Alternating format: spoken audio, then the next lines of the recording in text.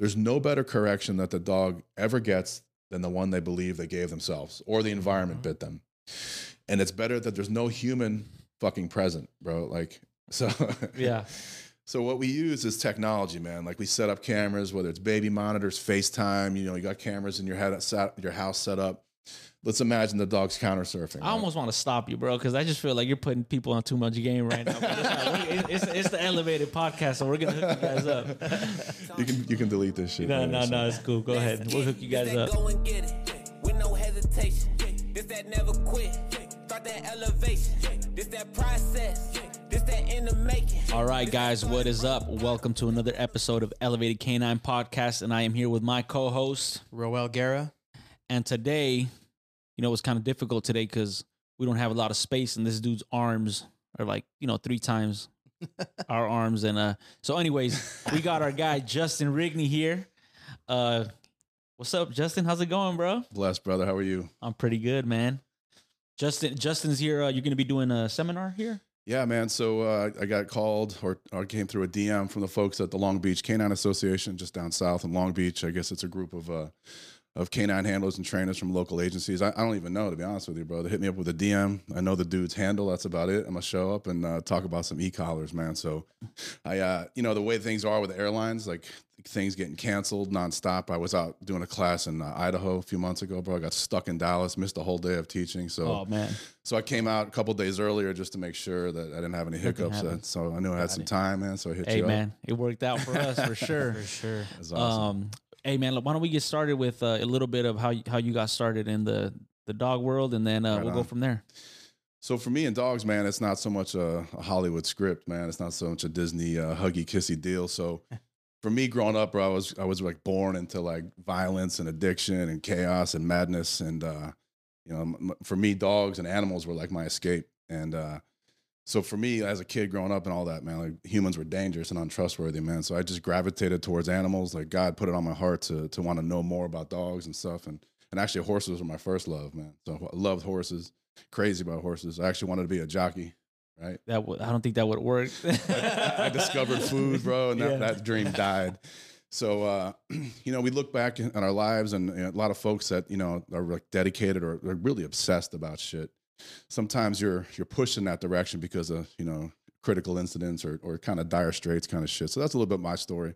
Definitely got an obsessive, addictive personality when I get into shit, bro. Like I'm all in and I can't stop. And, for like me, like I said, horses and animals and baseball was that shit. You know, gym was like that for shit for me. Like the gym's like my longest addiction. I had a coach show me where the weight room was when I was about 14 and I haven't left since, man. So, you know, through that ignition or, you know, we're going to talk about NePoPo, but that drive and that ignition to do and learn more has been a lifelong obsession, bro. And like, I got off the plane at 9 a.m. yesterday, got into the car and went right to a dog trial, man. Like some people saying, like, you're in fucking California, bro. Go see the beach. Go do some shit. I want to see dogs, man. Yeah, no. You got anything going on today? Like, right. And you can't fake that, bro. It's either in you. And I see it in you too, man. I know that you're about it. You're just hungry about it. You obsess about it. I see you posting stuff of like taking trips with the family and stuff.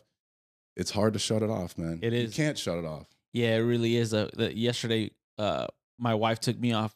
She took herself off of this collaborator post that I did when we were in Italy. Yeah. And I'm like, why did you take it off? She's like, it was about the dog. It wasn't even about us, like the trip. I'm like, dang. Like, I was like, well, it was about the trip. What are you talking? It's like, no, you just had like 3 clips of a dog coming up to you and stuff. So, but yeah. So anyway, I mean, it just happens like that. But it is, bro, and it's.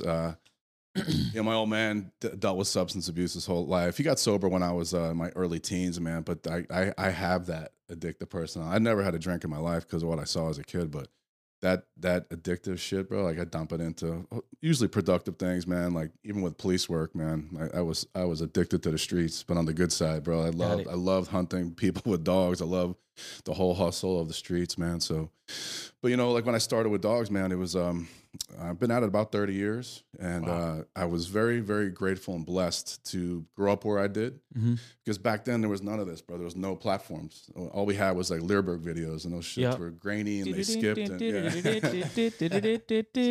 I remember that song. Yeah, I remember. It's in your head. Yeah. That's early conditioning. Yep, for sure.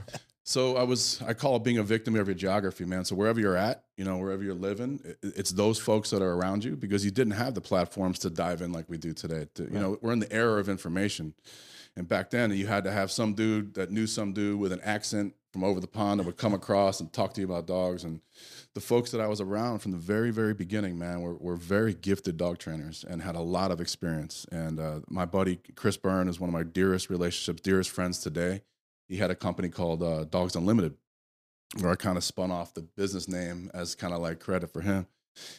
He opened up his home, he opened up his business, his life, his brain, and just from the day I met him, gave me everything he had.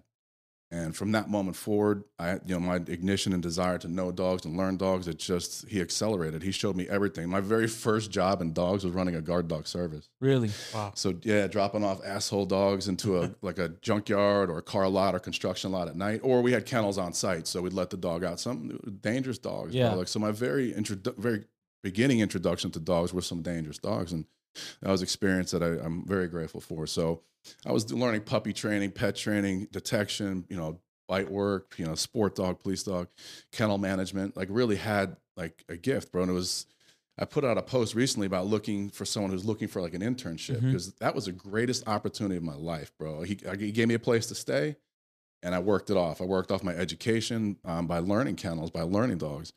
Bro, today's folks, like they fucking went crazy. Like I was a slave driver asking them to fucking work for free. Yeah. I think I read that. I read that you were crazy. looking. Yeah, but I just people they don't have the same mindset, that hustle, man. and the hungry. So. Or yeah, like that.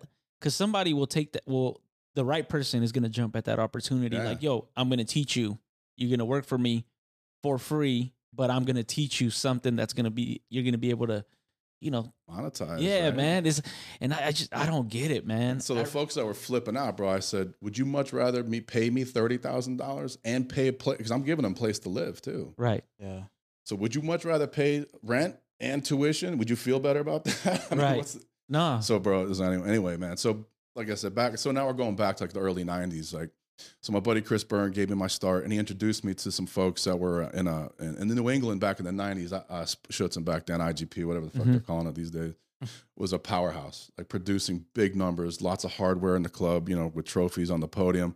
And bro, the dogs were monsters back then. The dogs were beasts. And so I played pro baseball once upon a time. I'd gotten released by the Braves, the only fucking job I got fired from. But so I was still a little bit of an athlete back then. And they saw that and they gave me a sleeve, gave me a suit, and bro, I was just hooked. I was hooked because like the whole athleticism of decoying and the camaraderie of the club and the competitive spirit of dog sport was what fueled, like kind of tapped back into my, pro baseball life and that life I had before. So it was a very easy gravitation towards, the dogs and especially decoying. That was like my little niche, man. So a lot of folks weren't doing it at the time. And the folks that taught me, man, were really, really good. That's cool. So the club that we had, it was called the Connecticut Working Dog Association. That's where I grew up in the Northeast in Connecticut. Also shared the field with the Connecticut Police Working Dog Association.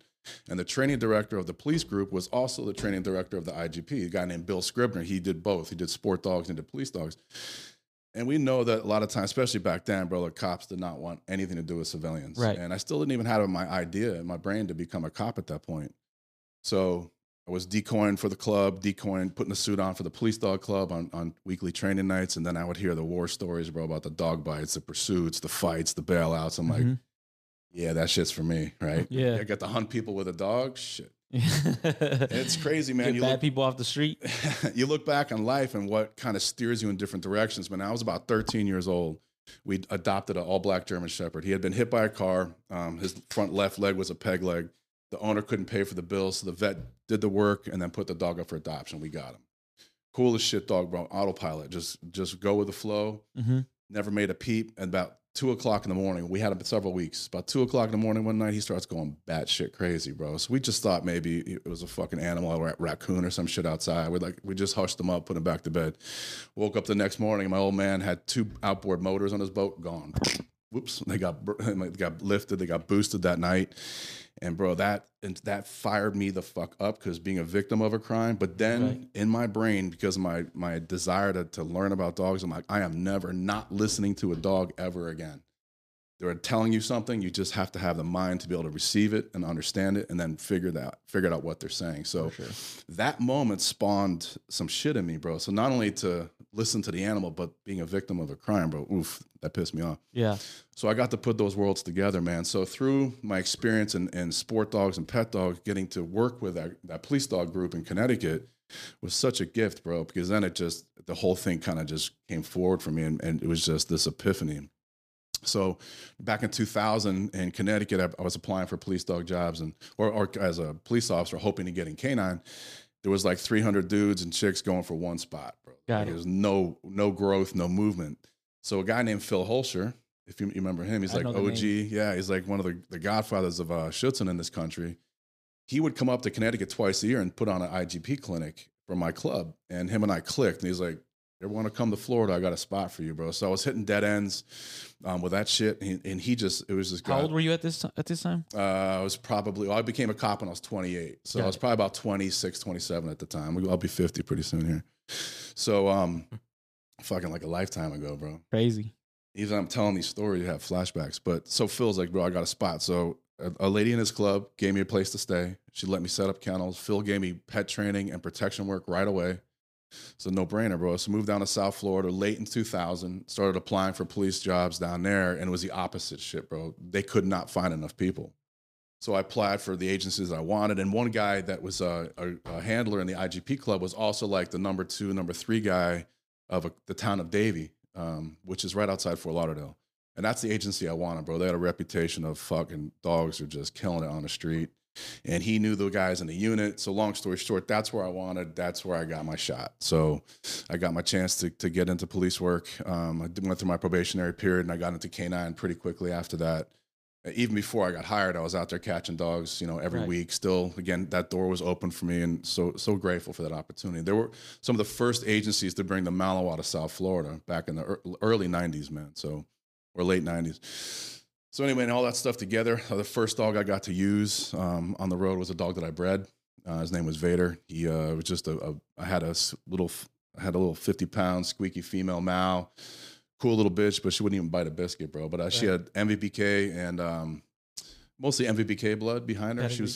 Her blood came from a guy named John Brown up in Long Island, who was the first guy to ever bring Bart over here to the States. And John had some beasts, some MVPK monsters, bro. Like nobody even knew what that shit was back then. So she had some of that blood. She was cool, but nothing you would ever consider breeding. But I bred it to a super, super strong police dog from the town of Lauderhill, which is like fucking hood, bro. Like rough area.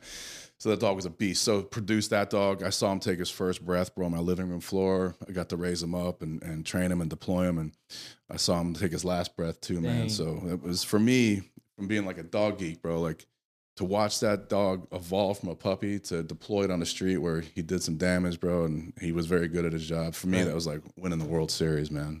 Nothing better. Man, I can imagine. I mean, yeah.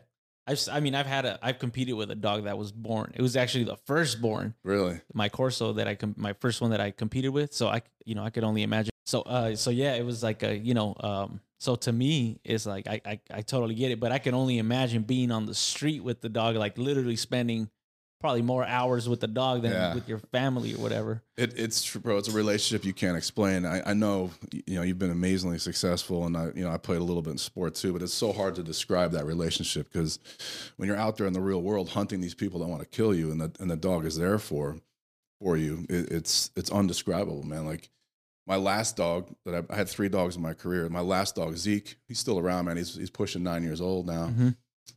He got brought into the country when he was 8 weeks old by my good friends Bobby and the 2 Sidhu. They brought him over from Germany. Very good. They have a very good understanding of pedigrees, and I'm not. I just work the dog in front of me, but I really trust their judgment. So I could see he was a special puppy, man. So I worked with him. They still owned him at 8 weeks till about 4 months. Did all the puppy bite building stuff, and he started teething. They got very busy with a personal business, so I ended up buying him when he was about 7 months. So I got pretty much similar experience, not from birth, but very similar experience. And I was actually involved in a shooting with that dog, where it was a kind of a tragic deal. I look at it from 2 sides, man, the law enforcement tactics and the emotional side of someone losing their life. Right. But then I look at it from the dog side and the training side, and it was a pretty unbelievable experience, man. So it was a suicide by cop call. Dude had a 14-inch knife. I'll leave out the details, but it's, long story short, he ended up charging me with a knife. It was dark, man. It was in a rural environment in Loxahatchee Groves in Florida. Did he stab somebody before? Or? No, he had left a suicide note. He wanted us to come kill him. He said, when we get there, he's going to try and kill us. So we kill him. Left a note. His mother was on the phone with 911. It took me like probably 20, 30 minutes to get there. We have a huge county. So they were waiting for me. So long story short, we get to the house. It's dark. There's a little bit of ambient light from some street lights, but he starts walking away. Long story short, man, he ends up turning and charging me with a knife. Man. And I have my dog, and so I'm shitty with tactics, bro. So I can help folks with canine guys and gals with the dog side, but don't come to me for fucking tactics. So I shoot left-handed, but I had a bad habit of holding the leash in my left and I had my flashlight in my right. So I see this dude charging me. He raises up. I can see the light kind of shining off the knife, bro. That motherfucker looked like a samurai sword, bro. Damn, 14-inch knife is humongous. That's big, bro. It's fucking huge. So I see him charging, right? So I transition from my leash to my right, drop my flashlight, unholster, and I can see this dude is charging me like a fucking Olympian, bro, covering some ground. So Zeke's like 90. Bro, like. Fuck. I just imagine this dude, bro. My bad. Go ahead. Bro, he looked like he was 30 feet tall and fucking just 2 inches away from me. And it's crazy, bro, like how your body reacts like to things like that. Like, I call it visualization, man. Not to sidebar some shit, but I had a crazy eccentric coach when I was playing baseball, and he taught me visualization. Mm-hmm. Basically, as you're sitting here, a lot of times I do it when I'm driving, is that your body's relaxed, your mind can go over like mechanics, go over situations, can go over ranges of motion and skills and practice in your brain without even moving, and it's teaching your body muscle memory. Yeah. Right. So visualizations is like a deep training technique, and it 100% worked for me because I sucked at shooting, bro. Like I would fucking miss some paper and certification because I didn't give a fuck about it. It was boring as shit to me. But I, like a madman, would rehearse scenarios in my mind. I'd pull this car over. This dude's charging me with an AK. Guy coming at me with a knife. I'm tracking. This happens. That happens. And I would rehearse these situations in my brain. This situation, my body, it was like an out-of-body experience. I went completely on autopilot. And I fucking, after it was all said and done, I'm like, yo, what the fuck just happened? Yeah. So this dude's charging me. I switch my leash to my left, my right, from left to right, drop the flashlight, unholster, fucking dump my magazine. I don't know how many times I shot. Didn't hear one fucking shot. Your body goes into auditory exclusion, right? And I teach these, like a lot of pet folks, about auditory exclusion that don't want to use the e-collar, right? Right. Like, I don't want to use that tool. It's an electric chair around my dog's neck. When you're in a hyper state of vigilance, when you're in survival, when you're in the state where you're trying to survive or you're hyper vigilant about a predator pursuing prey, you don't need your ears. You don't need your ears to survive. The energy, the blood flow, the concentration goes to the parts of your body that will help you survive. Wow. So for the dog perspective, when a dog's chasing that cat across a busy street, they can't hear you. It's not that they're giving you the finger. Their fucking ears don't work. Right. But they can feel the tactile communication through the e-collar, which will save their life. Yeah. Little sidebar on dogs. Yeah. No, and we're going to get deeper into that. Yeah. So this dude's charging me, bro. Transition, dump my magazine. He goes to the ground. He spins. So after the medical examiner came and I saw the report, I hit him. I shot 8 times. I hit him 4, 3 in the chest, and the last one spun him. And as he's spinning, he hit the ground. But as he's spinning, I see the knife tumble out of his hand. So the knife goes flying, and he falls in a way where his right hand is on my side. It's hard to explain. There's a little hedge between us, probably about thigh high. Mm-hmm. So he goes down over the hedge. I see him drop the knife, and now his right hand is facing me, and I can see it's empty. Like, I would not deploy a dog on a guy with a knife. It's a suicide mission for the dog. Yep. But now that I see he had separated from the knife, and he's still flopping around the ground. Now, again, I didn't have the Emmy report right there, right? That shit's happening on the fly. So it's dark as shit. I had no idea if I even hit him. Again, mind you, I'm not the greatest shot, even in practice. So I know he went to the ground. I holster. He's still kind of flopping around. I give 2 announcements. Let me see your hands. No response. My intention was to send the dog to staple him on the arm and drag him further away from where I thought the knife was. Yeah, get closer to the mic. Yeah, sorry. So my intentions were to pull the dog away from where I thought he probably dropped the knife. And the dog jumped over that hedge, and the dude was wearing like a nylon kind of windbreaker. So when the dog hit the ground, the dog's chin skipped off his shoulder, and then his fucking canines went from temple to temple, bro, right across the guy's face. And then there was a moment of like a pulse, and then I see the guy died right there. So the dog's on him. I go get the dog off, pull the dog back, call in the backup to secure the guy. They pull him just away, handcuff him, and he was almost laying on top of the knife, man. So I get the dog off him. I turn around, and I mentioned that his mother had called 911, bro. Oof. She's fucking watching the whole thing. Oh my God. Bro, brutal, just tragic. Wow. So do you play that back often, or? You know, for me, it's when you're in that shit, and I talked about my childhood, like growing up in violence, it's normalcy for me, and the world completely fucking slows down. Like I have a million stories of dog bites, bro. Like I do my best work in chaos. Like shit kind of slows down. I can really, it's hard to explain. Like unless you've been in those situations, right. Like it's like the timeline slows down. You're very acute in your mannerisms and your functions and the work that you do and the skills. Like it's so hard to explain, bro. And in a lot of ways, like that shitty upbringing, those things that I saw, I'm grateful for because it prepared me. It prepared me for life. And so, you know, once I got that dog off, man, I turned around and saw her there. I'm like, what a fucking horrible thing for mother to have to witness. I mean, it was his day, bro. He chose that. You know, right. I had no choice. I'm going home to see my wife and my kids, bro. Right, like, and the deputies behind me, like that's my responsibility. So I have no ill feelings to that. It is a tragic loss of life. Right. And then I got sued, you know, for it. You know, I got sued for that, which I ended up winning all that, but it still was 2 years of a fucking headache to deal with that shit. But you know, when you look at it from the tactics side, what were they? I mean, it was pretty obvious what had happened, right? I mean, it's a cleanest shoot you can have, but there's a couple houses around that had really shitty video camera footage. Mm-hmm. You can't even barely see me in it. You know, without going over all the tactic stuff, like the guy started to walk away. I think his intentions were maybe to bait us in. To maybe pull us away from the house so his mother didn't have to see it. Right. And it started quicker than maybe he planned. But there's 2 camera angles that were really shit. So what happened originally when he was walking away, they shot him in the back with this less lethal, like a beanbag round. Mm-hmm. It's like the equivalent of a 110-mile-an-hour fastball. Like it knocks the fuck out of most of the population. It just pissed him the fuck off, bro. And his tox was clean, bro. Not one drop of drugs inside him. He was a paranoid schizophrenic, hadn't taken his meds, bro. But that round, that less lethal 40-millimeter round, put him into fucking orbit, bro. So that shit started quicker than he probably planned. But you know, just from the point where you know, I got the dog off and I turned around and saw his mom sitting there, bro. Tragic shit. But in Florida and like most places, you can do your job perfectly, by the book, get arrested, lose your job, and get sued personally. Like it's crazy.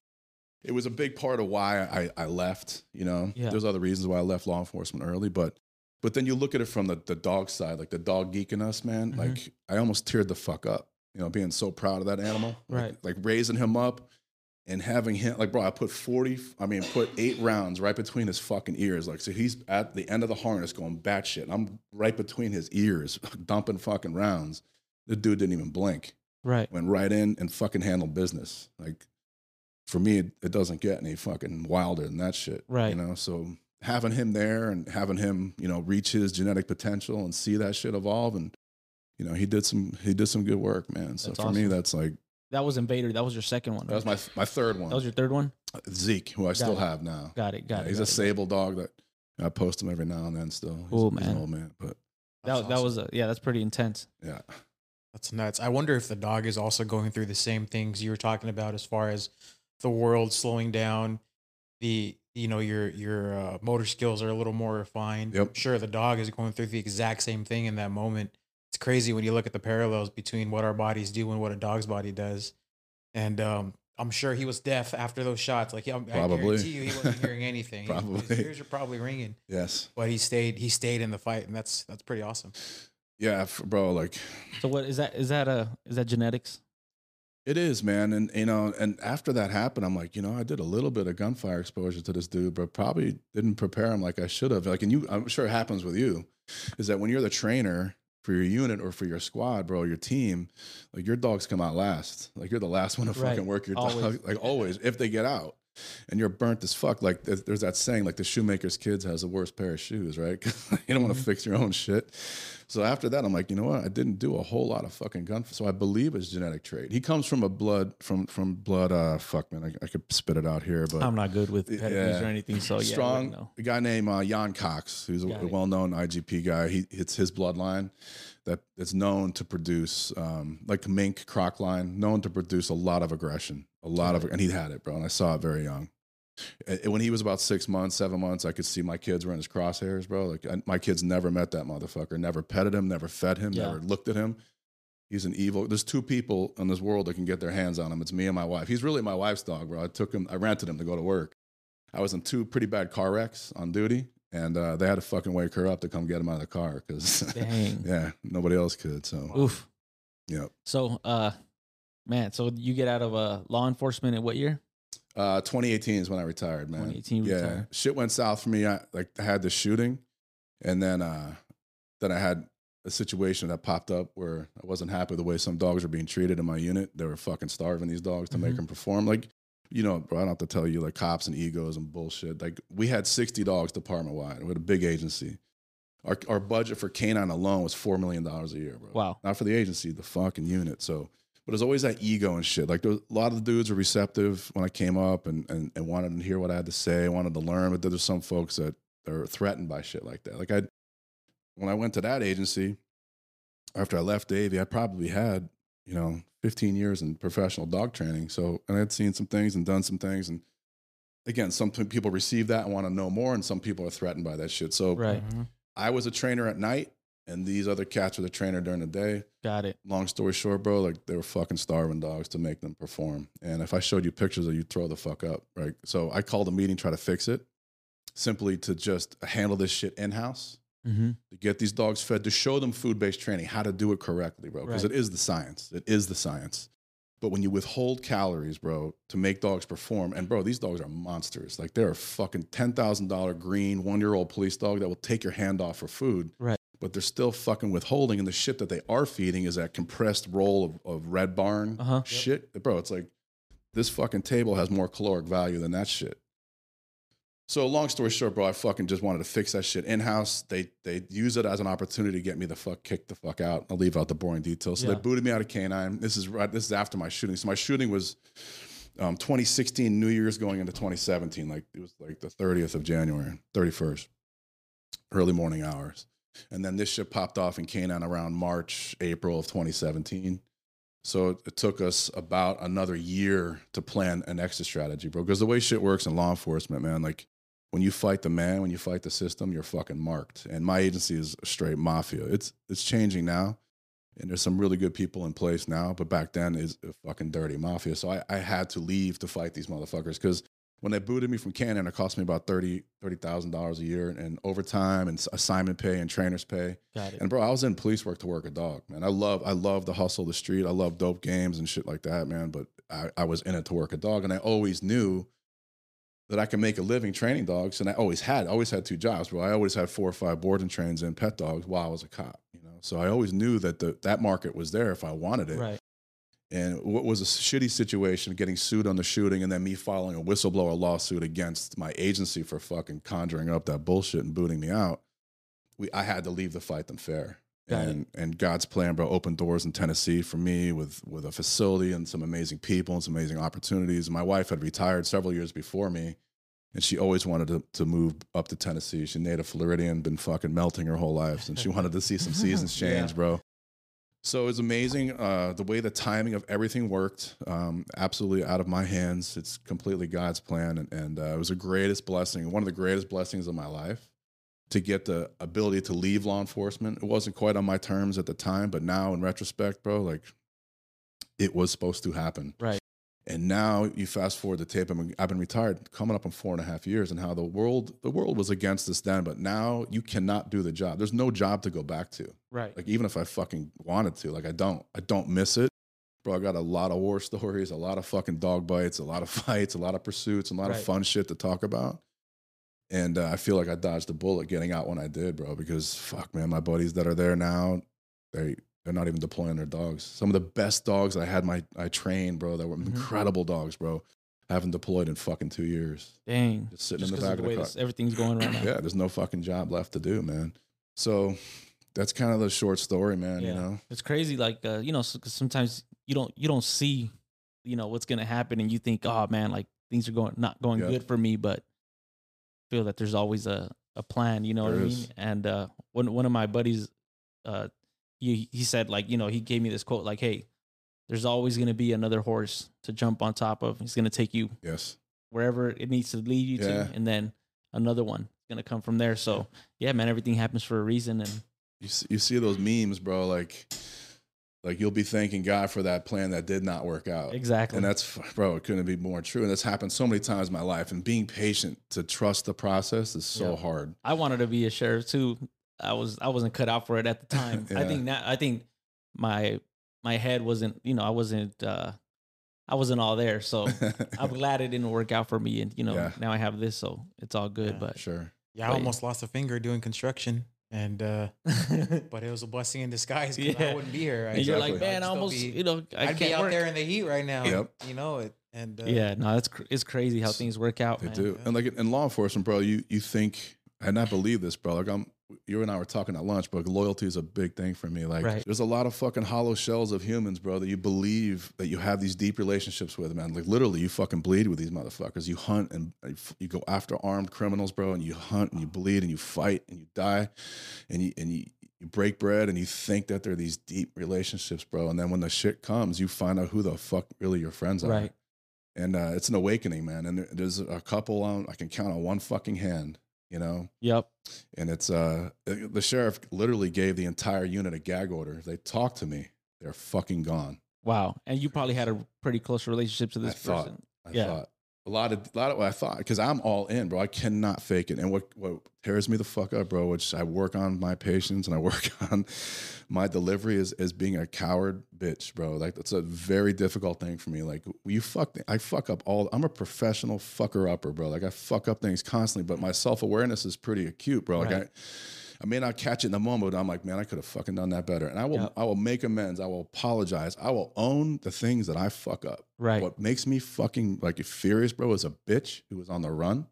It will not man the fuck up, you know? And even just to have a conversation, bro, about, look, man, this shit didn't go this way. We wanted it to, or bro, but just a bitch makes me insane. Dude. I hear you. I know exactly. You probably feel like my fucking boiling. I know what you're talking about. And yeah, I mean, sometimes the expectations we have towards people, you know, they're not met. And like we were saying, like, I mean, like we mess up. I mess up and, you know, but yeah, you have to be, you know, a man about it and like, just eat it up, eat some crow and be like, hey, I messed up. I apologize. You know, I could have done this better. But some people don't have that, man. It's the catalyst of growth, bro, is understanding where your failures at and learning from them. Like we will learn so much more from our failures than our victories, man. 100%. And I'm just if you're aware of it, you know, which will lead us into some dog questions for you. So you know, what do you think is I mean, let's just get started from how you view dog training. You know, what are some of the steps you take? Some of the first steps you take that are mostly important when it comes to dog training. Something that you could, you know, give our listeners and our viewers, something that maybe they're not paying attention to it's some of the most important things for you. Well, there's in NePoPo, right, which is a copyrighted system, you know, developed by Michael and Bart Bellin, who's, you know, top trainers on the planet. You know, they're on another level. It's we asked a simple question, man. And I asked this of my pet owners, sport competitors, police dog folks, personal protection, anybody that has their hands on dogs. Why does a dog do what it does? And it's a very simple question on its face. But if you can't answer it, we're stuck. And it's very simple that a dog looks to find their advantage in every single situation that it's in. And we have, you know, in pet training, we deal with the fur moms and fur dads constantly. And there's a lot of canine folks, police dog handlers, that believe that the dog is doing things to please the human. Right. It is absolutely fucking not true.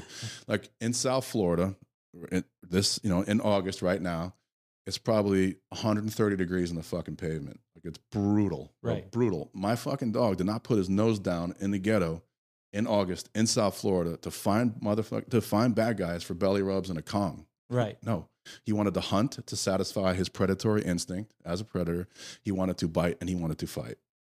It's not the food acquisition prey that we've modified for our purposes, right? But this motherfucker wanted to hunt and fight, and that was his sole intention. So when you look at the fact, for me, that every single thing a dog does 24/7, 365 is to satisfy their predatory instincts. They're absolutely narcissistic creatures, right? And I'm painting this picture of them being like this being and this creature wants nothing to do with us. That's not the case at all, because their number one drive and desire is their pack instinct, is to be with their people, to be with their other animals. That's to varying degrees, right? Like there's this little 6-pound demonic creature that's sitting on my wife's lap right now. Yeah. A fucking chihuahua. He's an evil little bitch, bro. He hates everybody and everything but her. He needs that one person. Even the most antisocial dog needs one person, because you know what? They don't got thumbs. They can't open the fridge themselves, and they can't survive on themselves, or of course the environment we've created for them. But so they all need one. But that pack desire is one of their greatest needs that they have, and understanding that is what allows us to connect and cohabitate and really kind of evolve as a relationship. So when you understand the simple question of why does a dog do what it does, is to satisfy its needs as a predatory, as a predatory creature. And that means increasing good feelings. Like they want all the good shit in their life, and they want to avoid conflict and discomfort. Right. Right. And when you understand that basic template, then you can start moving forward as far as motivating to do the things that you want, or adding some consequences, some mild consequences to eliminate or slow down or minimize the unwanted things that they do. And when we talk to our pet trainers and working dog folks, it's very simple. That behavior falls in two categories, right? Wanted behavior and unwanted behavior. There's no Disney magic, bro. There's no like eclectic fucking my dog's thinking on another higher level of this blah, blah, fucking blah. It's black and white, wanted behavior and unwanted behavior. And every single behavior the dog does 365, 24/7 has the specific purpose and of goal of meeting their predatory needs. And we break those behaviors down. What is behavior? Sleeping, sniffing, barking, eating, drinking, running, jumping. Everything's a behavior. Everything is designed as an effort, an expression to fulfill their needs as a survivor, right? Of course, the multi-poos and shit that goes in little purses, we think that they don't have those needs, but they absolutely fucking do too. And again, things are watered down to a lesser version. But when you understand that template, you understand that approach to connecting with the animal. Not to say the rest is easy, but unless you can answer that question, and then in the dog in front of you, figure out what are its advantages, what are its needs, what is it trying to do. And then through NePoPo, they've developed a system that really connects deeply with the animal, that empowers the animal to understand that they can meet their needs through wanted engagement, wanted behavior. And it's I've known Bart, since about 2006, when he came over to used to do the weekend seminars quite frequently, before it was even called NePoPo, before I believe he even knew his wife. And to watch the system evolve, and it's an ever evolving system. And it is not a cookie cutter system. So it's open to the interpretation of the user. Right. And my version of NePoPo could be different from Pat Stewart's, from Patrick Lockett, from Michael Donnell, and those guys. All the practitioners are out there deep in the system doing it. And Bart and Michael's, my interpretation and my application is different. And that's what's cool about it, man. You know, people jump on social and talk shit about, name one person in any sport that's gone on the podium with NePoPo. It's impossible to answer because everybody's interpretation is different, man. Everybody's usage is different, man. So that's the one thing, bro, is understanding why a dog does what it does, how it operates, what are its needs, and how can we create an environment to fulfill the dog's needs through wanted behavior. Yep. And create an environment where ideally the dog self-corrects and finds that he doesn't meet his needs with unwanted behavior, whether it's counter surfing or dumpster diving or excessive barking. We have to have a system. We have to have an environment that is crystal clear to an animal who cannot rationalize and reason. Got it. I have a question for you. So if you have a dog that his needs are, he wants to chase, he wants to play, but then we're trying to give him food to, to get him to do something. Right. So dog wants to chase, we're trying to get him to do something for us for food. How does that work? Because I feel like it's almost like if if I want to go play a game of basketball or something, but instead you want to feed me, it's not satisfying the need of me wanting to go play. Right.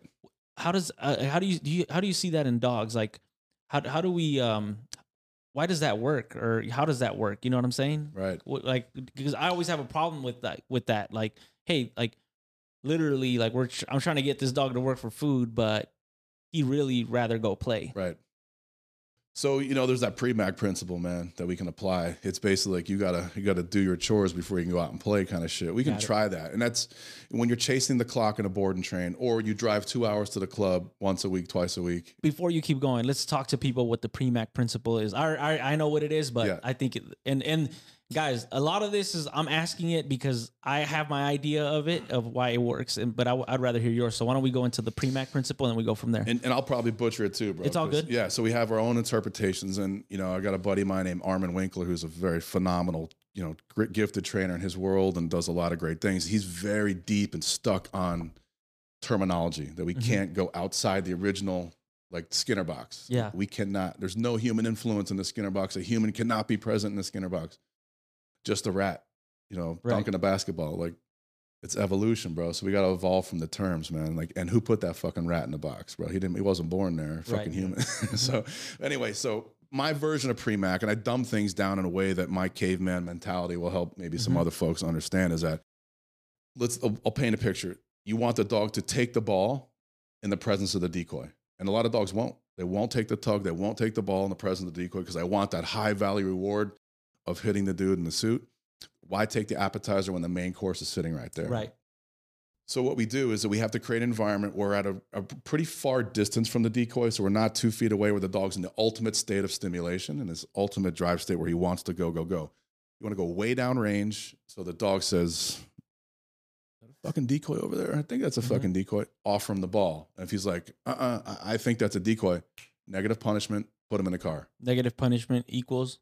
It means simply that we're removing the dog from the environment that he wants to be. We're withholding things that he wants to punish him for he did not achieve the target behavior. So we're going to remove the dog or remove the stimulus from the environment where he now says, "Fuck, I lost." Got it. And it's a very powerful quadrant. Again, that's a quick version of it.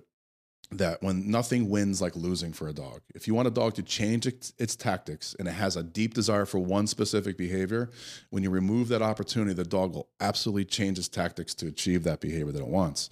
So in this situation, the dog wants to bite the decoy, right? Put him in a car, take a couple minutes, take him back out, go to the exact same spot, the same decoy, same distance. Does it again, put him away. What will happen over time is the frustration of losing and him not being able to go forward. He will take that frustration and put it into the ball. Maybe it's just a quick jab. He says, "Fuck, let me go." Mark, Stellan, go bite. Yep. By simply showing the slightest interest into the ball, go bite the decoy. Indirect. And again, this isn't a perfect fluid situation where you may fluctuate back and forth. You put him in and out, bring him back to the same spot. You set him up. He sees a decoy, you offer him the ball. He may say, "You let me go bite." Negative punishment again. Again, at some point in time, the dog will realize that by accepting the reward that you have is the gateway to getting what they really want. Right. So a lot of times, and then it does evolve, but the problem with it takes time and patience. 100%. So folks that drive 2 hours one way to the club and work 1 day a week, they're not going to dedicate that time to doing pre-Mac. But if you have a team, you have the ability to do this repetitiously. It's a very effective way. So basically, pre-Mac, you're saying is you got to do this before you can get this, and it becomes you have to take this. Yes. You have to take whatever I have, whether it be food, ball, whatever. Yes. Got it. I think that's one of the most important things you have to teach a dog in the beginning, especially like if you're going to be dabbling in protection sports, like the direct and indirect rewards are huge. Yep. That's, I think for me, is probably one of the most important things that I could teach somebody that's doing dog training. Yep. And then teaching the dog that, like you said, you have to take what I have, or else you can't get to that ever. Yep. Eat your veggies before you get the dessert, and it can become powerful. So then the dog then starts to express or realize that there's a lot of value in that to get the things that they want. So in your situation where you're in a pet situation where The dog won't take your food, but he wants to go play with other dogs or other people. It could be chasing a squirrel, whatever. Well, the problem with the squirrel is you can't control that fucker, right? Yeah. So you had to have something of desire that the animal wants, that you can control the outcome, where you can control the environment, that he can get paid on your cue, not so much his cue. And fucking squirrels, there's no hope there. Right. So let's use the example. He wants to maybe go play with other dogs, right? Mm-hmm. So you have a couple cohesive dogs that he's cool with. You put them in a little separate pen, and let's say you wanted to go to place, but he's like, my boys are over there. I want to go play. He understands release words. He understands a little bit of leash pressure. So you have the place board in a close proximity to where he knows where you can mark, let him run to the gate to let him go play. So this situation, we're going to use negative reinforcement. Not so much pre-mac, but it's because we're going to use consequence, make him do it. So a little leash pressure guidance. When he gets one paw on place, mark, go play. Just for a couple seconds, reel him in, do it again. He's going to realize at some point in time that when he gets to the board, he gets the reward he's looking for. Right. When it comes to reward and punishment, if you don't have the ability to manipulate the environment for your benefit, you're kind of lost. And that's why you can't free shape a dolphin in the ocean. The fucker don't need you. Right. So you got to take that fucker and put him into a fish tank in SeaWorld and then own his brain and own all the consequences, right? Mm-hmm. So that's the environment setting up is very important, how you set that up to make it clear to the dog. And then if you can put the other dogs in it down, so they're not bonkers at the gate saying, let him out, so you can have that chemistry is cool. Dogs are in it down. And then when you mark to let him go play, that's their release as well. So then the chemistry's the chemistry's contagious, bro. And everybody's on board, And we do that a lot of my go home lessons. Like the owners are the biggest distraction once a dog's ready to go home, because you can never recreate that relationship, I've got dogs that have, as a prerequisite, have come from rescue into the program and then go home. So that's a little bit different. But for the most part, there's a pre-established relationship. Mm-hmm. So when the folks come into our board and train program go home lesson, they're our first distraction. And we do the no jump game right away during the introduction, and how they interact with the dog during that no jump exercise is very, very great teaching opportunity to teach them how to manage their dog's behavior. So as the session kind of evolves and we start to show them place and down and sit and all the behaviors the dog's been taught, the release to go interact with the owners before I've turned the leash over to the owner, they're the reward system. Got it. That's cool. That's the first time I heard of that. Because my dogs don't go home clickers and treats, bro. I am four quadrant balanced. I click and feed. If a dog can go on existential food and eat through the entire training program, that's great. Not every dog will. But when my dogs go home, there's no treats. There's no clicking. It's verbal and physical praise is the number one reward source. And then in that interaction and that first go home lesson, the owners being the reward, they get to experience that process. Yeah. You're basically using, you're using them, something that that the desire for the dog to go to the owner is going to be a reward. Yes. They're going to want that. So why not use that to your advantage? Use, make the dog do something before he can get access to that. And then you take him away, right? Yes. And make him do something else. Give him access to that. Now, how would that be if, do you think it has to be a release, or do you think that it could be room service there with the owner coming to both? Yeah. So if I'm struggling, this is the problem with our world, bro. You never know how it's going to go until 100%. The owner shows up, bro. Like I've done that no jump game for fucking 20 minutes, bro, until the dog comes back to earth, and then I've had it's 2 seconds, bro. I had one chick, she came down from Michigan, bro. It's like the most heartbreaking lesson, because a kid that works for me now, Lewis, we call him Loodle, kid the blowout, fucking great kid. But he connected so deeply with his Mal, nerve bag, bro, blue Malinois, bro, like super stressed. When the owner came to do the lesson, he looked at her, he was like, "What's up?" It was all over Lewis, bro. Like fucking heartbreaking. Didn't care. So, but no, for the most part, like the owners are like the biggest reward and distraction. And it goes back to what we said with the whole initial question of what does the dog do to find its advantage? It's their pack instinct, bro, that is such a high reward. And the reason why dogs come into our program is because they've gotten free love, free food, free attention, free, it just doesn't make sense to them. It's funny too, because if you're a new dog trainer, you could if you're new, you probably haven't experienced some of this stuff, and you will at some point where you think the dog's like trained, and then the owner comes, you let them meet, and then it all goes like the to dog shit. does not listen anymore whatsoever. Right out the window. And I always think it's funny because it happened to me, and now the way I run my my drop offs or whatever, it's like I'm aware that this is gonna happen, so I would rather even like them meet somewhere real quick, and then I'll put them up in like a reset, like we'll do it all over again, just to like dwindle that down. Or if they can come during the board and train one time to get that out of the system, I think it is also beneficial. But I like this is the first time I've heard something like that. I'm gonna definitely I was gonna ask, do you set up scenarios where the reward is not the treat or the ball, and where the reward is actually something else the dog wants? And do you use that as a training session for your board and trains? We can. It kind of depends what it is, man. And again, we're always chasing the clock, so it's crazy what I've found with, for example, let's say the dog won't take food, bro. He won't take any, even for free, bro. You get to the point where like, I'm all about food training, bro. I don't want the fucking animals losing any weight, bro. I'm on such high alert. Yesterday. Oof. Especially because like my whole lawsuit against my agency, bro, like weight on dogs is a very personal thing for me. And, some dogs are gonna, they're metabolizing different. We have, 6x10 runs where, it's not the dog's turn to get out and train. They're more active than they would be on their couch at home. Right. I mean, there's reasons, but if the food-based training is not working, you must change the system. 100%. And what I've found over time is that it's a wild kind of situation where it's their nerves. Their nerves are fired up and it's shutting off hunger. And I use stupid analogies to teach folks about dogs and animals and how they fear. It's fear, bro. Yeah. So you imagine that there's an elk eating in Yellowstone, bro, on the grass, the luscious green grass on God's earth, where the elk is just devouring that fucking infinite buffet, right? All of a sudden, the wolf comes up over the horizon. Oh, shit. Now the chase is on. Now the elk is now in flight for its life. He's in full pursuit. Homeboy is not thinking about the lush lettuce that's under his hoofs as he's running for his fucking life. He's actually dumping his anal glands. He's dumping his bowels and his fucking bladder as he's running for his fucking life. Not thinking about food. So while the animal's in flight, hunger shut off. So what I found, man, is that by using light leash pressure on a slip lead, and I got to plug Complex Canine, bro. The folks I met at your place, their slip leads are fucking gold, bro. Just a little slight leash pressure to place, not even saying a word.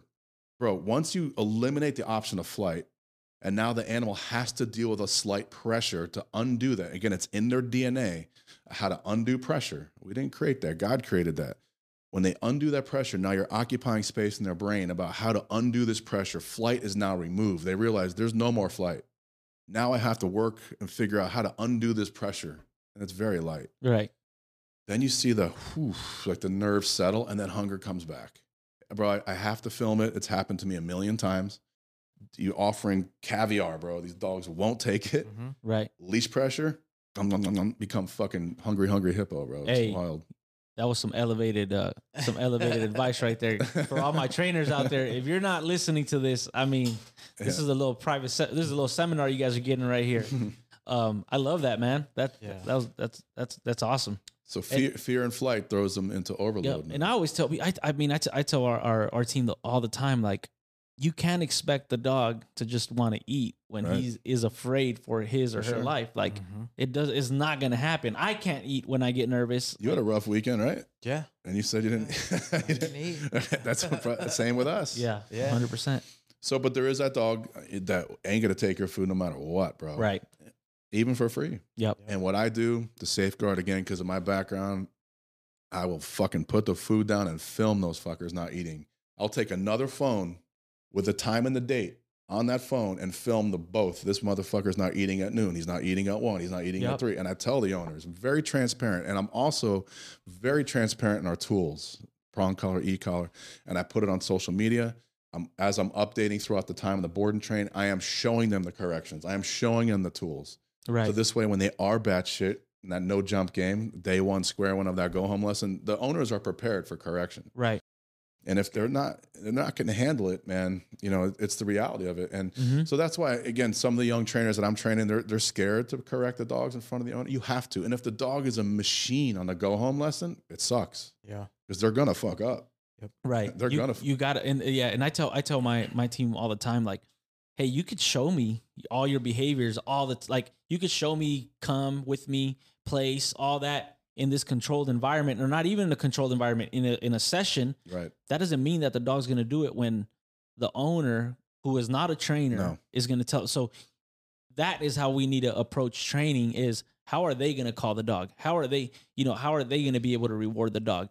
How are they going to interact with the dog? It's not going to be in this session that you're in. No, you're going to let the dog do his thing, and then he's going to start chewing on something, and they're going to want to call him back, and the dog must come back. Right. So those are the type of sessions we need to prepare. I don't care if a dog comes back from a down state. I don't give two shits about it. Right.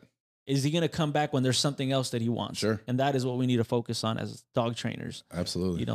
That's just, but you're saying pretty similar stuff too. It's like, that's how we got to teach these dogs. And these if people. there are any potential clients watching this, listen to your trainers. I had a client, and when I did the go home, they got upset because I didn't let their dog jump on them. Yes. Oh. And she was like, no, let him go. Let him go. I was like, no. One of the reasons they brought the dog in was to stop this behavior. It's crazy. And she was like, I miss him so much. I want him to jump on me. She even got on the ground on her knees. It's for the human. Yes. Yeah. Bro, and, it's He's just about to go in on it right now. How can what do I tell the owner? You know what I mean? I was like, okay. So you gotta talk in terms that they get return on investment. Yeah. You want to piss away all the money you just spent? Go ahead and roll around on the ground with them. Yep. Because it's so relative to every other interaction between them for the rest of the dog's day, week, and life. Again, that initial no jump game teaches the owners so much about dog behavior, how to the timing of your corrections and timing of a reward. Yes, you can absolutely love on the dog and absolutely roll around on the ground, but he must have 4 paws on the ground. He must ask for your attention, not demand it. Yep. And then you give that to him. And as soon as he gets intrusive on your space, it stops. Pressure comes again. 4 paws on the ground. He gets what he wants.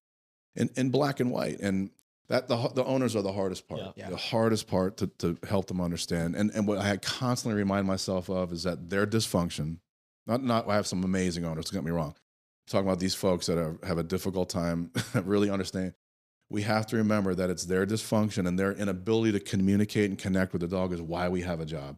Right. True. And sometimes I gotta woosen myself down. I used to, when I was doing a lot of drop offs, I would let them know, like, hey, this is still my dog. Like, he's not your dog yet. He's still under my care. He's still my dog. You have to do what I tell you, and it's all for the benefit of the dog and for you. Yes. So and to any new trainers too, don't back down. Yeah. These owners, I know I did in that situation, but you should definitely. Yeah, but like what Justin said, that's a good approach. Like, hey, this is. I mean, you paid for this, so if you want it to just be gone, all right. So I have like the template of unwanted behavior and wanted behavior. I have that whole story as a cut and paste that I send them before they go home. It's if you read that article and you're a dog trainer, you can put me out of business. Like it's the Bible of dog behavior. And whether they grasp it or not, sometimes it's hard, but I tell them that, speak in terms that they get. You're not going to see return on your investment. It's going to go out for naught. And sometimes there's some people are unreachable, man. Yeah. I mean, and it's because, again, it's how it makes them feel. Right. Oh, this dog is, he loves me so much. No, he loves himself and he enjoys whatever you're doing for him. But in the process, you're messing him up. Right. And people think that like that interaction of the dog jumping on them, it's like the dog loves me. Okay, yes, by definition, but what he's doing in that moment is satisfying his pack instinct. 100%. Doesn't give a shit about how he's making you feel. Right. You loving on him satisfies his need as a pack animal. Right. In return, it makes us feel fulfilled, and the husbandry and the interaction, the whole reasons that we have dogs. Which we do. Yes. Yeah. It's not like we're saying never pet your dog, never, hang out with your dog or roll around with your dog. That is not what we're saying here. For sure. But there's a time and place where this is where you could do this, man. Like my golden doodle, bro. Like we're walking him yesterday, and my wife's like, "Man, he's not a bad dog. Like we got a good dog." And I'm like thinking like, she thinks I didn't train him. I'm like, just because you didn't see me do training doesn't mean that I wasn't doing training. Right. All the time that I was telling you guys, like, ignore him or hey, wait. And I have him at the door, make him wait until I go touch his nose so he can come in. Yep. All this goes into play because, bro, we're all eating at the dinner table. Yeah. He walks away, he lays down, and then I would go pay him over there. Yes. I would do. And so now the dog just, as soon as we sit down and eat, He'll walk away. Yeah. He'll lay down, and it's like, and it's not like a training that I broke down. It's just literally black and white. Like, Yes. hey, you're not allowed here. And then once he wasn't allowed in there, he understood. I'd go pay him over there. Now it just became up. Yes. This is what I do. It's a very good deal. Consistent training throughout the day outside of a session. Outside of a And session. that's what these dogs need. Yep. 100%. Yeah, my go homes end up being like an hour and a half. And I break them up. Yeah. I can't give everybody everything at once. So I do multiple go homes. It's like an hour and a half. And I tell them, I said, you don't have to do this shit every day. So just what you just said, just plug in what he knows into his everyday life. Yep. You're making coffee, he's on place. That's You're it. reading a book, he's in a down. You go for your walk, sit down, heal, do a little bit. Just keep it relevant in his brain because use it or lose it. A dog, let me back up. Like there's no other creature on earth that analyzes and studies and cohabitates a human like a dog, not even primates. And our DNA is very similar. They are reading us like a book, bro. And it's incredible. Smart, man. Fuck, bro. Brilliant. And manipulating little fuckers, right? Yeah. And I like that shit. So if we understand that we can break down the wanted and unwanted in a very clear situation, bro, they get that shit. And you just plug that in, plug and play as part of their everyday life. You're going to get a bunch of trainers hitting you up. Hey, can you send us that list you have? It's on my website. It's on the website. Can we talk a little bit more about, I know a lot of people here, especially YouTube, because this goes on YouTube. We get a lot of views, and there's a lot of bad just views on the e-collar. Mm-hmm. Can you tell us a little bit about your process, and how you view the e-collar? Yeah, absolutely, man. So greatest tool in dog training, in the same breath, can be the most destructive tool in dog training if it's not used the right way. And again, there's a lot of folks that have that idea that it's a fucking, it's a electric chair around the dog's neck. It's a smartphone around the dog's neck if you know what you're doing. It can guide them home and communicate at great distances, man. So my pet approach versus my working dog approach are different. Very similar, but there's a step that I don't do in pet training because we're chasing the clock. I do it to a very a small little degree. So for me, when I have the opportunity, I'll just start with working dog side. Yeah. Like we had dogs that are our dogs, we have time. And the problem with swipe culture and today's society and dog trainers as a whole, people that are competitive, cops, type A types of folks, which we see a lot in this industry, want instant results, man. You have to slow your roll and be patient, which isn't easy for me too. So the very first thing when the e-collar comes out of the training box or wherever it's time to train, I want the dog to go batshit crazy like he just won the lottery. Like, put that shit on my neck. I can't wait. And there's some dogs that figure that out over time, like the old school hunting dogs. I just started have a very deep interest in retriever training. Mm-hmm. And I want to get into the remote detection, remote surveillance work that Pat Nolan's doing. Yeah. We'll talk about that shit, bro. That's mind-blowing shit to me. But in that world, the old school retrievers knew one way, bro, pressure on and off. And, labs are thick-headed and thick-skinned, bro. Like, even though they know the e-collar's coming out for that pressure forced fetch, they still want that shit on their necks. Right. So they go chase ducks. So yeah, they know that nothing starts until that goes on their necks. And then that means ducks. Again, that means everything to them. It's so deep in their DNA that although they think they know it's an aversive tool one way, they still say, I'll take it. It's kind of like marriage, I guess. So my thing is when the equipment comes out, I want the dog to go rat shit crazy. Like, man, this is it. Some dogs figure it out, but I manufacture that. So with classical conditioning, that we know that we're linking signals together, and signals can be all of our senses: sight, sound, smell, taste, touch. We think classical conditioning is clickers, whistles, markers. It's so much deeper than that. We can link all the senses, right? So when the dog hears that collar come out, the jingling of the buckle, you're unzipping your pouch, like, again, we want him to have like that euphoric state, like, I can't put that on. Right. When my wife goes to leave the house and she grabs her purse, her keys, and her phone, and her whole ritual of leaving, again, the dogs are watching. That little prick chihuahua goes bonkers, bro. He goes crazy because that little shit wants to go in the pouch. Right. He wants to go in the purse with her. It's that equipment elicits an uncontrollable physiological response in that animal of dopamine, of happiness, of really excitement. I want the same feeling to the equipment of the e-collar. Well, how do we do that? With classical conditioning, we must link the signals within 1.5 to 2 seconds. So, example, most folks keep their leash hanging by the front door when they take their dog for a walk. They start walking to the door. The dog knows it's that time. You grab the leash, spin, spin, spin. Again, uncontrollable physiological response that good times are coming, being linked to the owner, going for a walk. You simply have the e-collar hanging next to the leash. Dog's never seen the e-collar in its life. E-collar goes on, the dog's like, oh, you didn't grab the leash. E-collar, grab the leash. Oh, leash, boom. Repetitiously, day in, day out, over and over. So you must link it in very close proximity, e-collar, leash. Then, with no leash present, you go to get the e-collar off the rack by the front door. It's the same response because it's now, sorry, bro, I'm going to smash this thing. It's been a conditioned response, and you've taken that opportunity to link those signals together. There's many other ways to do it. Put the e-collar on just before you do food-based obedience if the dog loves it. The dog loves to go play Frisbee, and you go to the same place to go. We're habitual creatures, and the dogs read that. So we go to our little Frisbee playing spot. The dog knows what's coming. Right. E-collar, Frisbee. Yep. And man, it's a very simple process that we intentionally do to make good feelings of the equipment, whatever it may be. And then the next step that I do is, which I don't do in pet training, but I absolutely do in my working dog spot. And this is a pretty hot topic with folks like Ivan and shit lately, is I charge electronic stimulation just like I would a clicker. Mm-hmm. And the reason why we do that is what we're doing is we want the dog to understand that there's consequences later, that he's going to receive pressure for unwanted behavior, but it doesn't put his drive and his mental state in the gutter.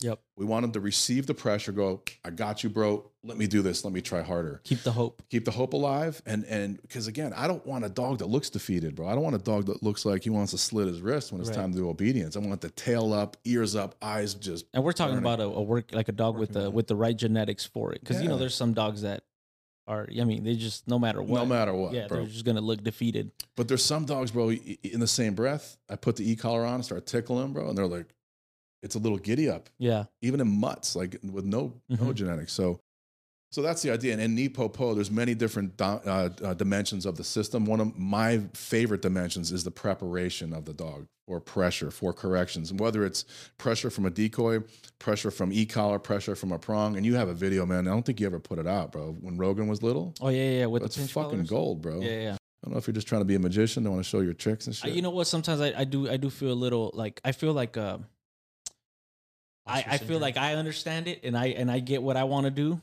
And I feel like if I put too much out, like they're not really going to get what I'm trying to do because they're not in my head. Yes. And they're going to start using it the wrong way. And that's how I feel about it. Okay. I remember that video. I did post one with the pinch collar, but even that one got like, some people talking. I'm just like, yo, you don't see what you don't see, like you're not there molding this thing that I'm working with. You know what I mean? And so that's why it's difficult sometimes. I get that, man. But I use my e-collar. I mean, I do everything you're like, and I never went to NePoPo, but I did, look, I was watching Bart early on when those videos were like on YouTube back in like 2009 or something. And I was like, I remember I saw his black dog Thor and I was like, that's what I want right there. Whoa. Yeah. So anyways, but yeah, I do it very similar to that. And I think that whole, and Pat Nolan's, again, I hold him as one of the top gifted trainers on the planet. He's got a push to the pile thing. It's very similar. It's negative reinforcement in the quadrants, but it's a tap. It's creating that gas to go. Because again, in a tactical environment, in a sport dog world, police dog world, there's so many behaviors that are occurring away from us. Like for me, I want the dog to feel that stimulation as a going up in drive, compliant. And then a lot of folks hear this are like, you're making my dog stronger and on prong and another electric. Like, where do you go when you're maxed out? If the dog's maxed out on any of the tools, there's a big problem in the system of communication.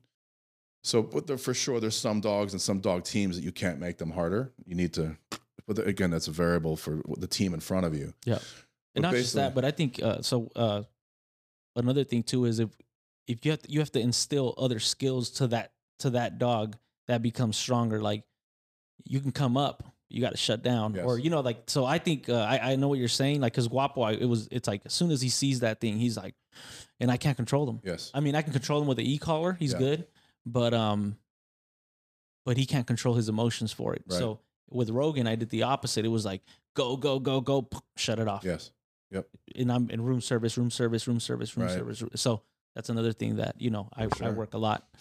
Yeah, there's not. Some dogs need that go, and then some dogs that need to be flattened down a little bit. It just depends on the dog, depends on the team, and what the end goal is. So let's talk a little bit about promoting a behavior and eliminating a behavior with the collar, and how is that different? So once I make good feelings to the equipment, and then I charge stimulation. So just like a clicker, tap low level on e-collar tech. Maybe I'm on number 2, number 1, nothing. I give the dog so much credit for their senses, bro. I believe they can hear that shit when I push the button. I believe they can smell that shit. 100%. Bro, their senses are on another level. And I give them way more benefit of the doubt maybe than I should, but I'm always super low. I'm not looking for that titration where they can see a physiological response. I don't want that yet. I want, again, just the feeling. Again, they're looking at the pulse of my, even if you're using a finger kick, they're looking at the tremors in my muscle, bro. Like they're that deep. And they can feel when you push the buttons. They see your reactions and your contractions. Like they fucking link it all together. So whether you're high or low, it's all part of that process. So I tap within 1.5, 2 seconds, reward comes. It could be tap food, tap toy. And I like pushing them away. So I'll tap and I'll throw the food away from me. So they have the explosive kind of prey response. And I want that jacked up feeling under it. Tap to go bite, tap to go get a Frisbee, tap to restrain recalls. Another one, man. You're holding the dog back. Whoever's holding the dog has a remote. You run, handler runs, turns, calls the dog, tap, boom, gas, gas, gas, gas to go, go, go. And the question here is when do I install the brakes? Well, so once I know then I can go up and I can see the titration. I can tap the button. I can see the contraction. I can see the dog get jacked and then go. Then it's dog training 101. I'm just applying, very low level negative reinforcement to behaviors that the dog knows very well, behaviors that the dog is very passionate about, behaviors that the dog believes he created and invented. Because in NePoPo, we have a saying that a dog will fight for his own invention. And the invention can be place, it can be detection, it can be searching, any behavior that we're looking for. The dog, if they invent it, it's absolutely the gospel. So I attach electronics, low level, usually in the beginning, continuous stim, till the dog gets in the zone of completing the behavior. Not always GPS until they arrive at the front door, but as they're doing and showing good efforts and intentions, low level pressure shuts off as they do it. And if you have the mindset that the behavior they're passionate about, you're linking a signal that you've created endorphins, you've created adrenaline and dopamine and good feelings too. It's just more gas, gas, gas. So we've applied that, and then we get into momentary, we get into variable, we get into the hot and cold game. Again, there's so many variables in electronics, and people are always asking me, what level? Is it continuous? Is it moment? I can't fucking tell you from one rep to the next. I don't even look at it sometimes. Right, and that's because you're fluent, and it's muscle memory. And that's the part of dog training you can't always teach. You can't teach people. They have to feel that for themselves. And just going back to the thing we said, we learn more from our failures. That's where it happens. So back in the day, we only had Tritronics, man. We had these big giant remotes, bro, with a color. Hot, really hot. That's it, bro. We had different color coded plugs, like that were in the collar. So if it wasn't working, you have to tackle the dog, take the fucking thing off, change the plug. And he said, fuck this. I'm going to the highest level. And then it was just shit training. So, but once we go to put the brakes to unwanted behavior, and again, the dog's learning consequences and boundaries through your obedience. But when we stop unwanted behavior, I'm talking about dumpster diving, I'm talking about counter surfing, pet shit, or even dogs, like on police dogs that are tracking and fucking around with dog odor or eating fucking found food out of the dumpster and shit like that. This is for my guy Cameron right now. Is my buddy Cameron, and his patrol dog is into dog odor. Okay. And so, so we'll talk about aversive control, like in a pet model. Then I'll tell you how, because anytime you add like high level pressure, when the dog's using his nose, you're going to be very, very fucking careful that there's not target odor in his nose at the same time you apply aversive control, because then he will hold that whole moment accountable. So I'll tell you from the working dog side how I set that up. But from the pet side, there's no better correction that the dog ever gets than the one they believe they gave themselves or the environment bit them. And it's better that there's no human fucking present, bro. Like, so yeah. So what we use is technology, man. Like we set up cameras, whether it's baby monitors, FaceTime, you got cameras in your house set up. Let's imagine the dog's counter surfing. I almost want to stop you, bro, because I just feel like you're putting people on too much game right now. It's the elevated podcast, so we're gonna hook you guys up. You can delete this shit. No, it's cool. Go ahead. We'll hook you guys up. So what happens is traditionally that the dog goes up to steal a sandwich, steals a ham sandwich from the counter. Because you make that sandwich, bro, you're fucking drooling. He's watching you like a hawk make that sandwich, bro. You're like, oh, fuck, I need those chips, bro. You put the sandwich on the edge of the counter. You turn around, go to the cupboard to get those chips. You come back, you hear the dish clink. Next thing you know, the fucking sandwich is gone. The dog's like, yeah. You got another one, bro? Correct me. I don't care. I'll take it. Well, but then you go to punish him, bro. And it's the wrong behavior that you're punishing. Because not only is in marker training and classical conditioning 1.5 seconds for positive wanted behavior, it's also extremely relevant for unwanted. Yeah. So when the crumbs are hanging off homeboy's beard and you're fucking going to punish him, he thinks you're the biggest asshole on earth. He has no idea why you're stressing about him. It creates so much damage and conflict in your relationship. 100%. So they're fucked. So you have to be patient. You go make that sandwich again. First, feed yourself, right? So I'm a foodie, bro. I get fucking hangry quick, right? So you repeat. You put your cameras up on the crime scene, bro. You make that sandwich. You log in on the other device. You're watching. The big brother is watching from the sky. Your e-collar is on. Remember, the whole system's been conditioned the right way. The dog loves the collar. He understands electronics. He gets it.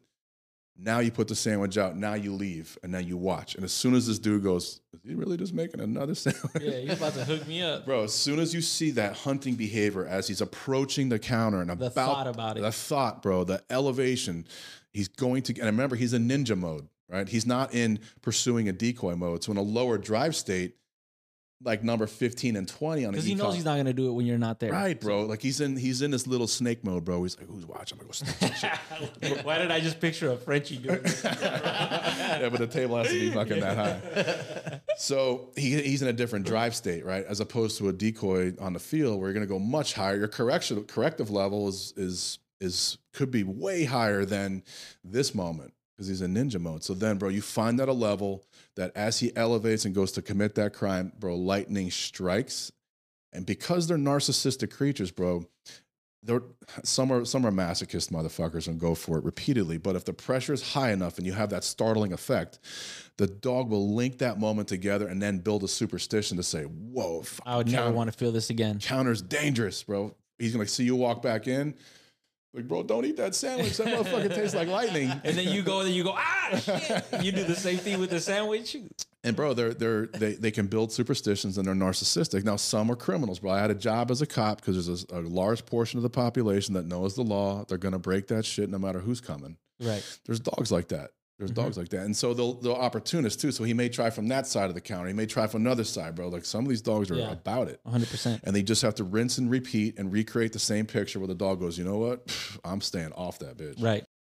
So, now in terms of your buddy hunting, is he experiencing it on tracks or live searches? Yeah. So that's the hard part. Because in a canine patrol dog school, from zero to the time they certify and can deploy, it's 100% success rate. They come out of the car, they put their teeth on shit, life's good.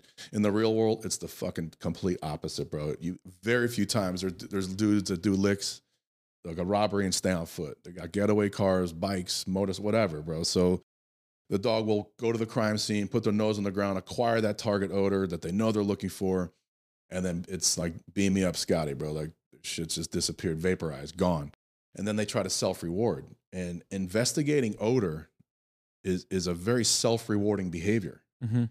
I go back to my wife's Chihuahua. Like, she'll be walking that little shit on the pavement, bro, no grass, and the dude will dive down. He'll stop, put his nose on the pavement, and you see his eyes just like roll back. He gets that stupid look in his face. Yeah. He's in so deep in some euphoric scent, bro, that is like speaking to his DNA, like, this is it. And like, you can't pull that little shit off, bro. Like, so hunting and sniffing, we've taken all these God-given behaviors in the dog and applied them to finding criminals, finding explosives, finding drugs, that it's a self-rewarding behavior. So when he can't get paid on target odor, fucking around with dog odor is being like, oh, this motherfucker, fucking piss on that and figure out who's who in the hood. Like, this is my territory. Like, dog, again, expressing all that shit, bro. Like, dogs... And that's why the dog goes crazy for the leash hanging by the front doors, because dogs going outside is like us being on social media, bro. It's like them sniffing and peeing and covering piss and shit and seeing who's in the hood, like liking, sharing, commenting, seeing who's scrolling through. That's them scrolling through the feed of life, bro. Right. So that is self-rewarding. So the problem with detection or tracking when you want to punish dogs for bullshit is that you must, the behavior must be very clear, but then you must isolate the target odor that you don't want them fucking with, the distract odor, whether it's dog odor. I go over the top, bro. If I got a bitch in heat, I'll swab her, put that shit in a bag, and then I'll plant that shit out. Like, is it almost like a snake avoidance type deal? Yes, exactly. It's exact same shit.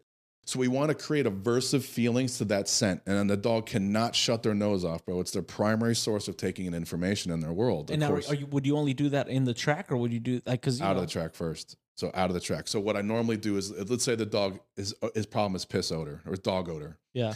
I'll take fur. I'll have the handler clean up the back of their crate, back of the cruiser, the car, put that hair in a bag, take their dog for a piss break. You know, those long ass, tongs they use for like the chain gangs on the side of the street, like they're picking up trash. Those, get a piece of paper towel in those tongs and then get this shit right in your dog's stream of piss. So he's pissing on that cloth. Right. Paper towel or a rag. And then I'll go and plant that shit. I'll put a nail through that shit into the grass by somebody else. Plant that shit, know exactly where that shit is. Bring them to a tree and have their dog piss all over. Just control the environment. You have to control the environment. You have to know where the distractor is. And I don't put the dog in any commanded position. I just want him to think he's going for a piss break. So you're going to say, oh, he's never going to piss on duty. Bullshit. He will. So the second that you see that investigative behavior, again, you want it at a great distance. You don't want to say anything to the dog, cut him loose. And as soon as you see that change in behavior, gunk, now he says, fuck, there's some animal odor there. As soon as he goes to investigate, high level, again, depending on the dog, you have to understand your dog. Apply that aversive feeling to investigating that dog odor. Got it. So, and you have to do that in many different pictures. This is going to be tough with like an older dog too, huh? Yes. Like a 6-year-old, 7-year-old dog that's been doing this whole life is like almost damn near impossible. I would take it. Depends. Like the hardest thing to correct is the neurosis that the dogs get spinning and barking in the back of the patrol car. That is that's almost like Tourette's, bro. Like there's techniques that I have to counter condition that shit, but that is so deep and self-rewarding. It's almost involuntary. They don't even know they're doing it. But the saying you can't teach an old dog new tricks is not true. Yeah. So that 6-7-year-old dog that's been doing it his whole life, you can make odor bite him back. So you do it, you put him in that high level and you don't say shit. Because if you link your voice and you link your presence to that moment, then it becomes a pack conflict. The dog also believes that you have to be present to stop it. So if you're not even watching, bro, even better. If the eye in the sky can be watching remotely, or you just kind of look up front around a corner, as soon as you see that investigative, whack, that gets him. Got it. And then you change the picture frequently. Then you're looking for classic avoidance. You plan out your bait. You take the dog for a piss break. He goes, yeah, fuck that. I'm out. Got it. And then that's where you apply it to a track. This is where it gets dangerous. So now I lay a 2-part track. I have my track layer run a track to a known location. He gets picked up in a car, windows up, not on the push bumper, not in the bed of a pickup. I want him locked inside, windows up. So now the odor is gone. There's no chance of human odor. I drive the track layer maybe 10 yards downrange. And obviously if the wind's in our favor, we want the wind up the dog's ass going downrange. Right. You can't control that, but as best you can. And then somebody else, so you have a track, it could be 30, 40 yards, whatever it is. Then you have the decoy picked up, and then he's redeposited about 10 yards, 15 yards downrange to lay a second part of the track. Whether he's laying there for a bite or plants a reward or an article, that doesn't matter. But what you have is a 2-part track with no man's land now. Now somebody else brings that same distractor and puts it in that no man's land zone. So now the dog's going to start the track. He's going to hit target odor of the human, and all of a sudden where the track layer got picked up, it's fucking, like, he's gone. So the dog's like, fuck. And there's nothing, no way to reacquire it. So now you push the handler just guides the dog a little bit into that no man's land. All of a sudden the dog goes, oh, no human? I'm going to go fuck with this odor. Ideally, because if you've done the homework, you want to see avoidance of that part, right. But you've never applied it into training yet.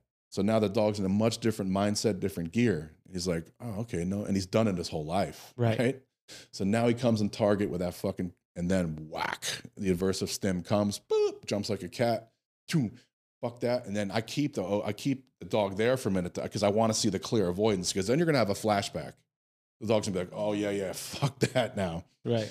And then it's the handler's job to guide him downrange to get back into tracking behavior. And then you want the reward source to come pretty soon after.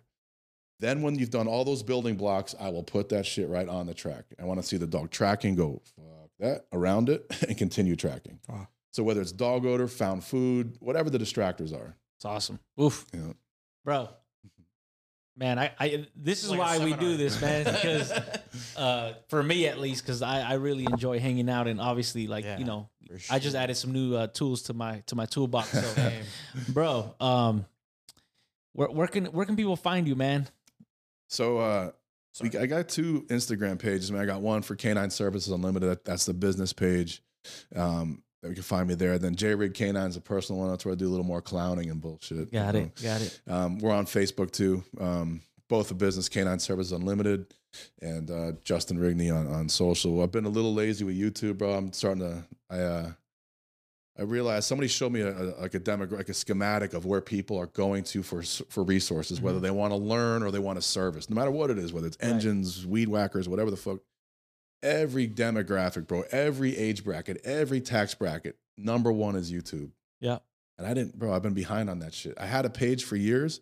So now, bro, like on Sunday, normally I try not to go to the facility and, you know, preserve my marriage and shit, hang out with the fam. Yeah. Is that we're just chilling there, bro. I'm doing dump. Like I think now I'm up to like 2021. Like I think I have like 6,000 videos. Yeah, that's how I am. I'm a pack rat. So I'm uploading everything. So we're behind on that, but you can find us on YouTube, Canine Service Unlimited, man. And awesome. That's where we're at, bro. It's been a blessing having you here with us, man. I'm grateful for that. Guys, again, if you guys enjoy this podcast, I mean, we're not making anything out of it. We just want to, you know, put out good information for you all. Make sure you guys like, subscribe, comment. And if you really enjoyed it, please share it with your friends. You can follow me at Oscar Mora Dogs and Royal. I'm at Royal_G. And then obviously at Elevated Canine Academy. And remember, guys, elevate your mind. Elevate your canine. Thank you guys for hanging out with us. Peace out. Let's get it. This that go and get it. With no hesitation. This that never quit.